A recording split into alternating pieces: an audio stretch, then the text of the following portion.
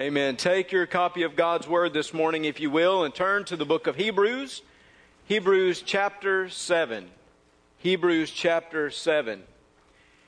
Christ completed His work on the cross, that sacrificial work that is. We're going to talk about that this morning, but also we're going to see how that sacrificial work led to the continued ministry of prayer on our behalf. You know, when I met with the search committee some years ago, I can say that now. It has been some years ago, 3.5 or so years ago that I met with them. And I believe they asked me the question of what is your favorite scripture? What is your favorite passage from the Bible? And I told the committee then, I think back to those days. Those have been a while now. Dwight was the chair of that committee. And by the way, I'm proud I came here. You know how, do you know how oh, no. That was spontaneous gathering. I didn't prompt that, by the way. No, I'm just saying, if you appoint Dwight as the chair of a search committee, you better be thankful to get anybody in this church. That's what I want to say. It was tough, but God leads, you know. But they asked me this question of what is your favorite passage, what is your favorite scripture? And they may remember, I said to them, it's whatever scripture I'm in that week, whatever passage that I'm reading. And I literally mean that. Like when I begin to study, especially for Sunday morning or maybe Sunday night or Wednesday night, and I get to deal with the scripture, I get to look at it, I mean, God just begins to enliven my heart. And I'll tell you, it's been one of those moments even this week as I look at Hebrews chapter 7, verses 25 through 28. How exciting, how energizing to hear what the writer of Hebrews says about Jesus, His complete sacrifice for us, the ability that He has to save us, and then His continuing ministry of prayer on our behalf. It excites us as believers to know that Jesus worked on our behalf and completed what He needed to complete, but also that Jesus continues to care for us and love us in such a way that He makes petition to the Father on our behalf. I want you to see this today as you hear the writer of Hebrews speak to these great truths, these marvelous truths of Jesus and His work. It begins again in chapter 7, verse 25. He says, therefore. Now remember, when you look at the scripture and you see specifically that word therefore, you ask yourself the question, what? What is it there for, right? And the writer of Hebrews is talking about the high priestly work of Jesus. He's talking about how Jesus has fulfilled this role as our high priest. Now, the writer of Hebrews obviously addressing individuals that have come from a Jewish background. And in the Old Testament, according to Jewish thought, there were three offices that you would find: a prophet, a priest, and a king. And in many ways, theologians today will take those offices of the Old Testament and they will speak about how Jesus fulfilled each office, how He functions in that office, how He is the prophet, the priest, and the king. The writer of Hebrews specifically, here in this passage, is speaking about Jesus' priesthood, okay? And how it is so superior to any other priesthood that the Jews had ever experienced. How the priesthood of Jesus is much more superior than any other idea of sacrifice that you could find. That's what he's speaking about. That is the reason this therefore is there. So get this context. Understand what he's saying. And look in verse 25 again. He says, therefore, since we have this priest, right? Since he is part of this unchangeable priesthood, therefore, he is also able to save to the uttermost those who come to God through him, since he always lives to make intercession for them. For such a high priest was fitting for us, who is holy, harmless, undefiled, separate from sinners, and has become higher than the heavens, who does not need daily, as those high priests, to offer up sacrifices, first for his own sins and then for the people's. For this he did once for all when he offered up himself. For the law appoints as high priests men who have weakness. But the word of the oath, which came after the law, appoints the Son who has been perfected forever. So basically, as we look at this passage and we hear what this writer says, we recognize that as our high priest, Jesus made the sacrifice for us. I want you to see this, because before we get into the prayer ministry of Jesus as it continues today, we must recognize that Jesus has the authority to pray for us because He made the sacrifice for us. He made the sacrifice. Well, again, the writer of Hebrews addressing basically individuals that come from this Jewish background, those individuals that were very familiar with the sacrificial system. He is writing to speak about how Jesus Himself fulfilled the sacrifice that was so desperately needed by all men. Now, those who were reading it, they could again think about the sacrificial system. And they remembered how the high priest, or they could even envision, they could even see it to their day, how the high priest would somehow go before God on behalf of the people. So somehow this high priest had this mediating role.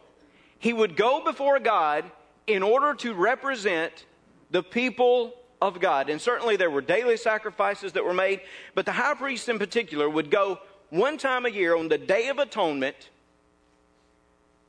to bring a sacrifice that would somehow cover the sins of the people of Israel. Think about that for a moment. Each year, a high priest entering into this Holy of Holies, after he cleansed himself, just as it speaks about here, after he had received this moral purification, he walks in to offer a sacrifice on behalf of the people. Here, the writer of Hebrews said Jesus did that. He went, just like any high priest would, to offer a sacrifice. But this is what is unique and different about Jesus. Instead of bringing a bull or a goat or a sheep or any other offering, Jesus brings Himself. I want you to see that Jesus is a high priest unlike any other. Jesus fulfills this role unlike any other individual. Yes, they understand the sacrificial system. They understand that you bring forth these offerings and their blood is shed so that forgiveness can come.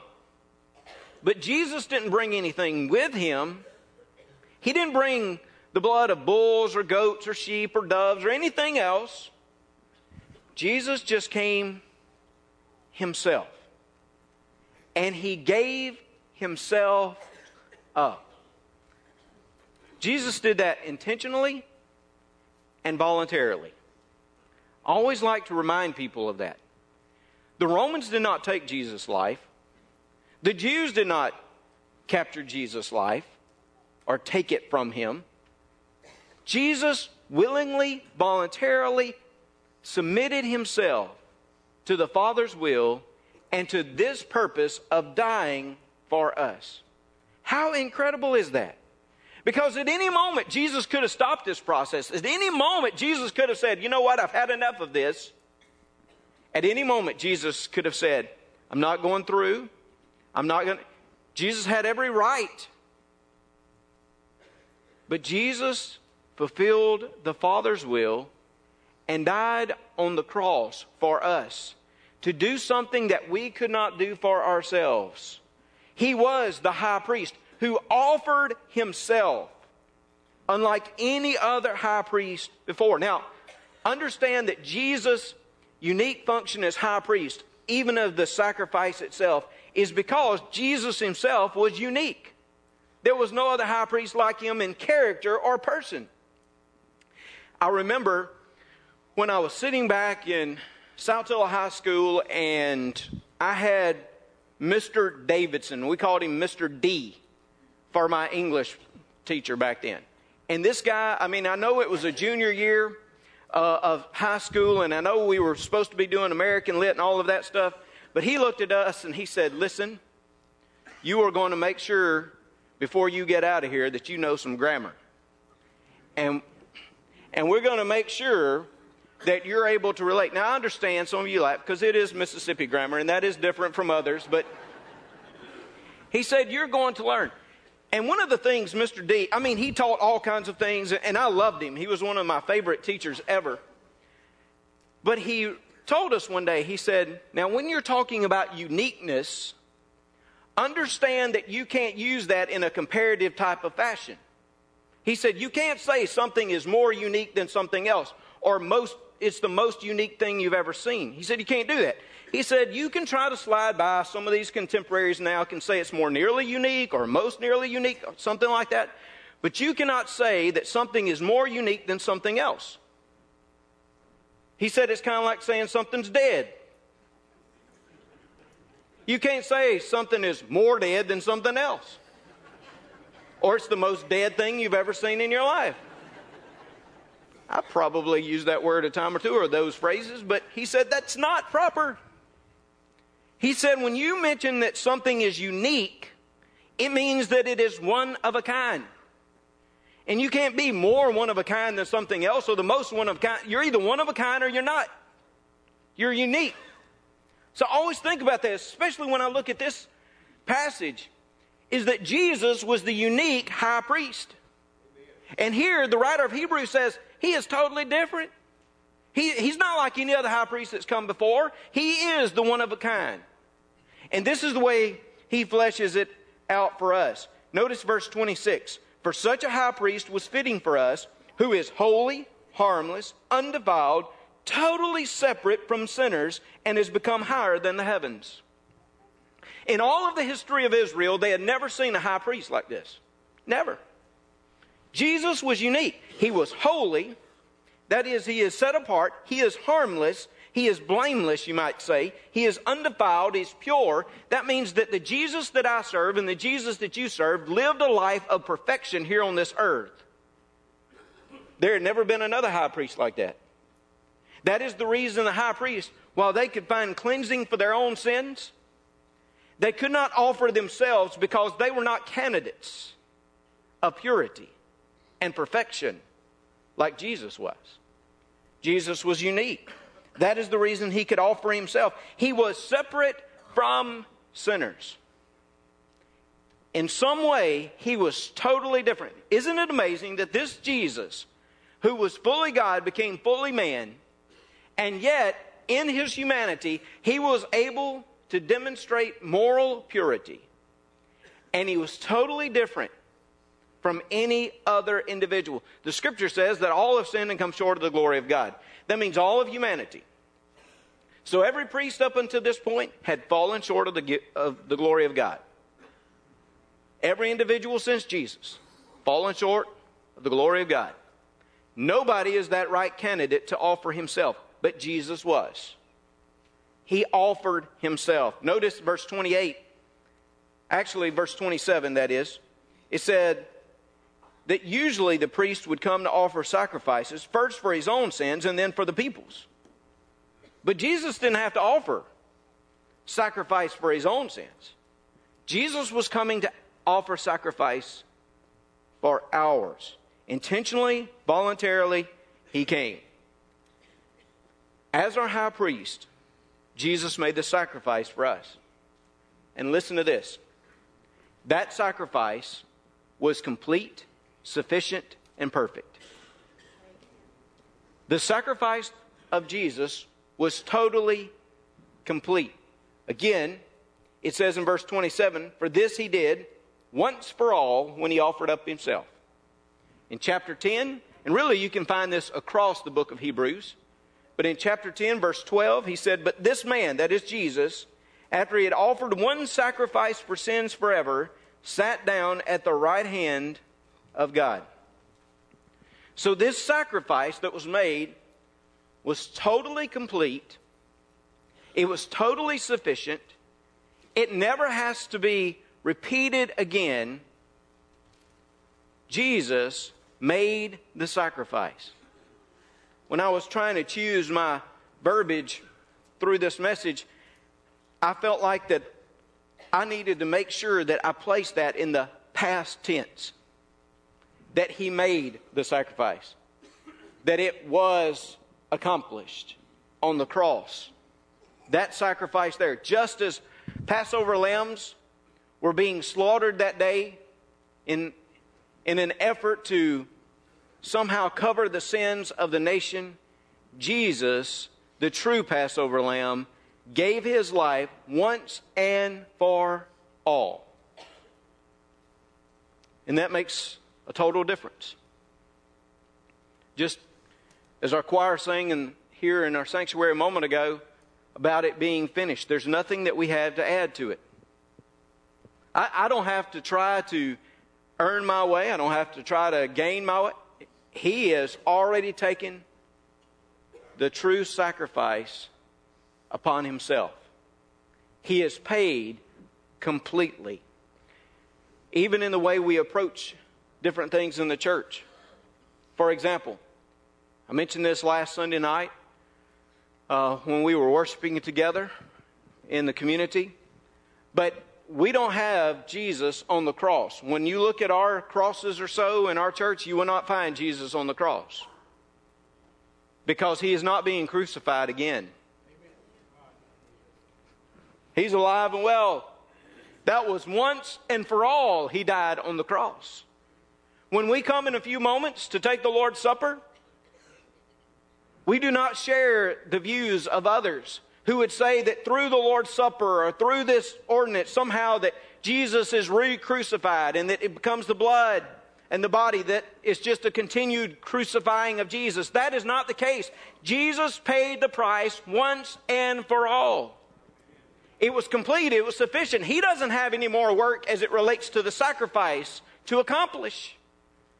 He completed it all. He paid our debt as our high priest.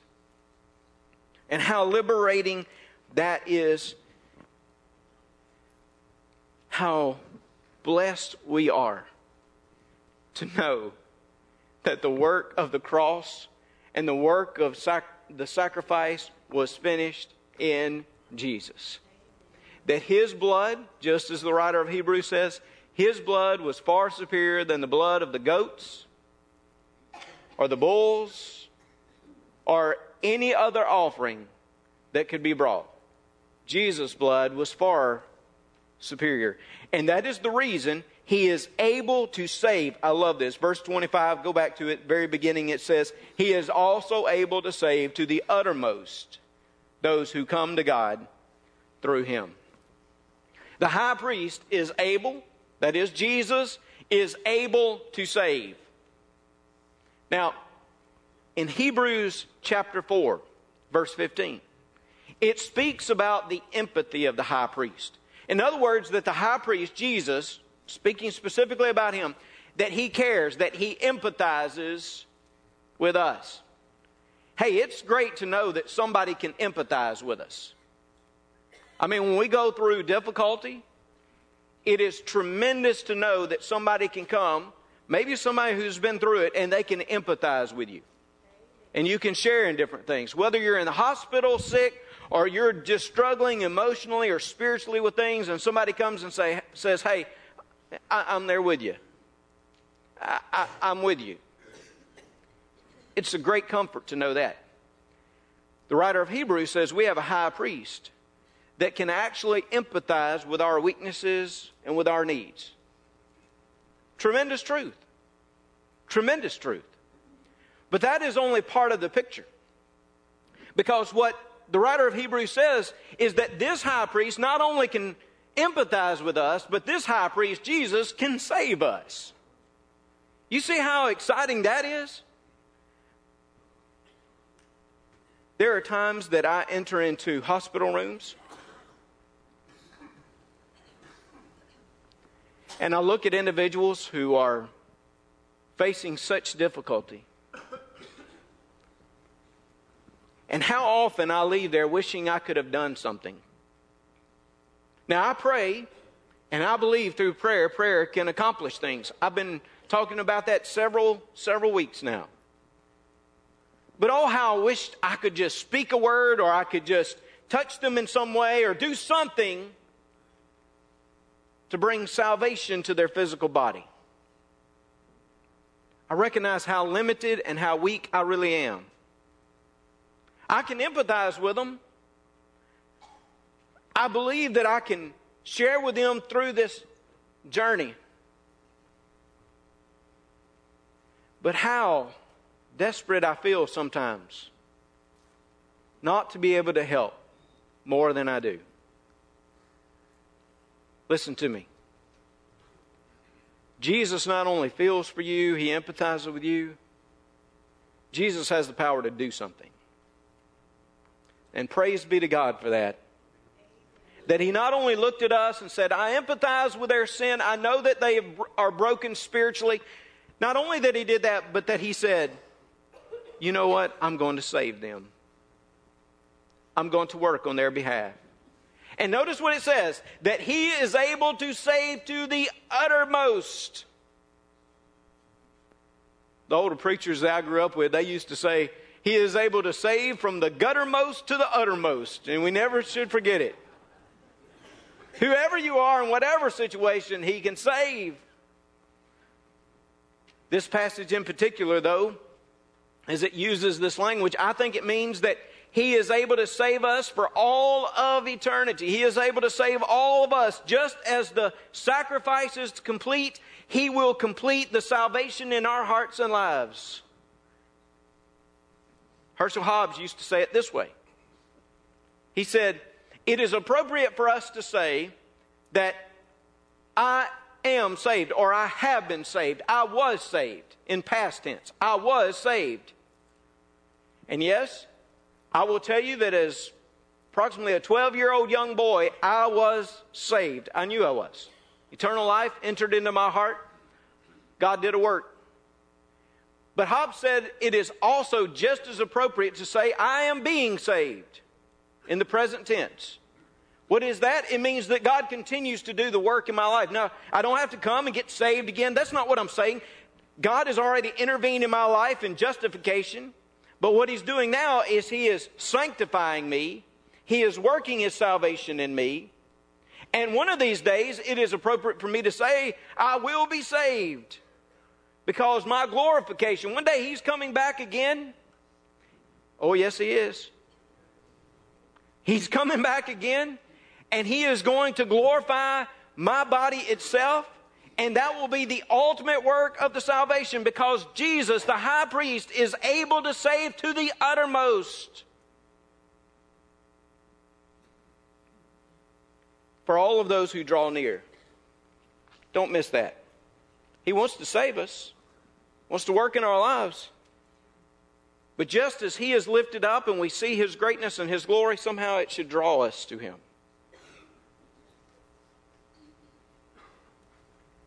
If you are living apart from the Lord Jesus Christ, let me say to you, He is the only way. He is the unique one that I mentioned a moment ago. He is the true high priest who's made the ultimate sacrifice. He wants to save you. He loves you. He died for you while you were still a sinner, just like He died for me while I was still a sinner. Draw near to Him. Draw near to Him. Come close to Him. And He will demonstrate His salvation and His power in your life.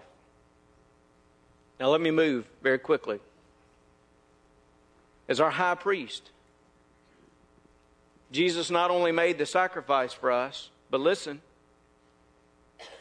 as I understand this passage, in Jesus' role as our high priest, He still prays for us. Look in verse 25 again. It says, those who come to God through Him, since He always lives to make intercession for them. He always lives to make intercession for them. Now, there are some out there who say that this is just referring to the presence of Jesus before the Father, and how that representation, how that presence reminds the Father of the sacrifice. So in other words, when God the Father looks at us and He sees us and we've still messed up, because we do, He is able to see Jesus who is there before Him. And that reminder of Jesus' presence reminds Him that Jesus has already paid for this sin. Now that is true. I want you to hear me say this. I believe that the presence of Christ before the Father reminds the Father, as though he needed a reminder, reminds him that we are forgiven through the complete sacrifice of Jesus. I agree with that. But I really believe that this word goes further. I've read and I've studied different ones, but Wayne Grudem, one of the most respected theologians, I think, of our day, has rightly captured the definition or the meaning of this word when he says that this Greek word should be translated or defined in such a way as it has the sense of making specific requests or petitions before someone. And he points out to two scriptures. In Acts 25:24, Festus uses this word to say to King Agrippa, "You see this man about whom the whole Jewish people petitioned me?" Another passage, when Paul uses it to describe Elijah, that Elijah pled with God against Israel. Those words, same word that's used here, this idea of pleading or petition. In other words, this word always seemed to speak about a specific petition or request that was offered to someone else on behalf of another. So listen, if that is the way the word is used most of the time, it means that Jesus is making specific petitions and requests to the Father on behalf of us. Now, this shouldn't surprise us, because Jesus, even during his earthly ministry, he prayed for his people. He prayed for his disciples. Did he not? One of the greatest examples, John 17. Man, it's good. Sometimes it is called the Lord's Prayer. Sometimes it's called the high priestly prayer of Jesus. John 17. You want God to light your fire, go home this afternoon, just read it again. Where Jesus prays for his disciples and he says, "God, I know they're in this world, but I pray they're not of this world. I pray they don't find their substance here. God, I pray that you would sanctify them by your truth, that you would grow them. I pray for them. I pray for their work. I pray that as you have sent me, that you will send them. I pray, Father, for you to work on their behalf." And then he comes down to it where he prays for you and he prays for me. Yeah, there's a future element of those who will believe, those who will trust. And he prays that the church will be unified.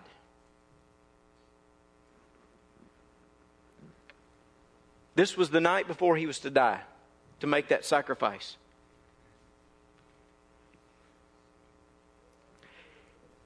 And you and I were on his mind. Not only for the sacrificial work that was going to be accomplished, but he knew that we needed his prayer. He knew that we needed the Father's help in our service, in our work. So I'm convinced, based upon this passage, based upon what I've seen in Jesus' life, that he continues to pray for us, to intercede to the Father on our behalf. Over the last few weeks, I've talked a little bit about praying for other people. Just a little bit. We're going to, after Easter, come back to that idea of interceding, praying for someone else. So I don't want to go too far into it now. Also, time is limited. But let me just say this. How awesome is it to know that somebody prays for you? I've become more convicted of that through the years, of either writing a note and reminding people that they're being prayed for, or maybe now, this age, sending a text or something like that, just because I've seen how it ministers to me personally when I know people are praying. I mean, that's incredible. But this should blow our minds. And really, it should lead us to a place of adoration and exaltation of the Father and of Christ.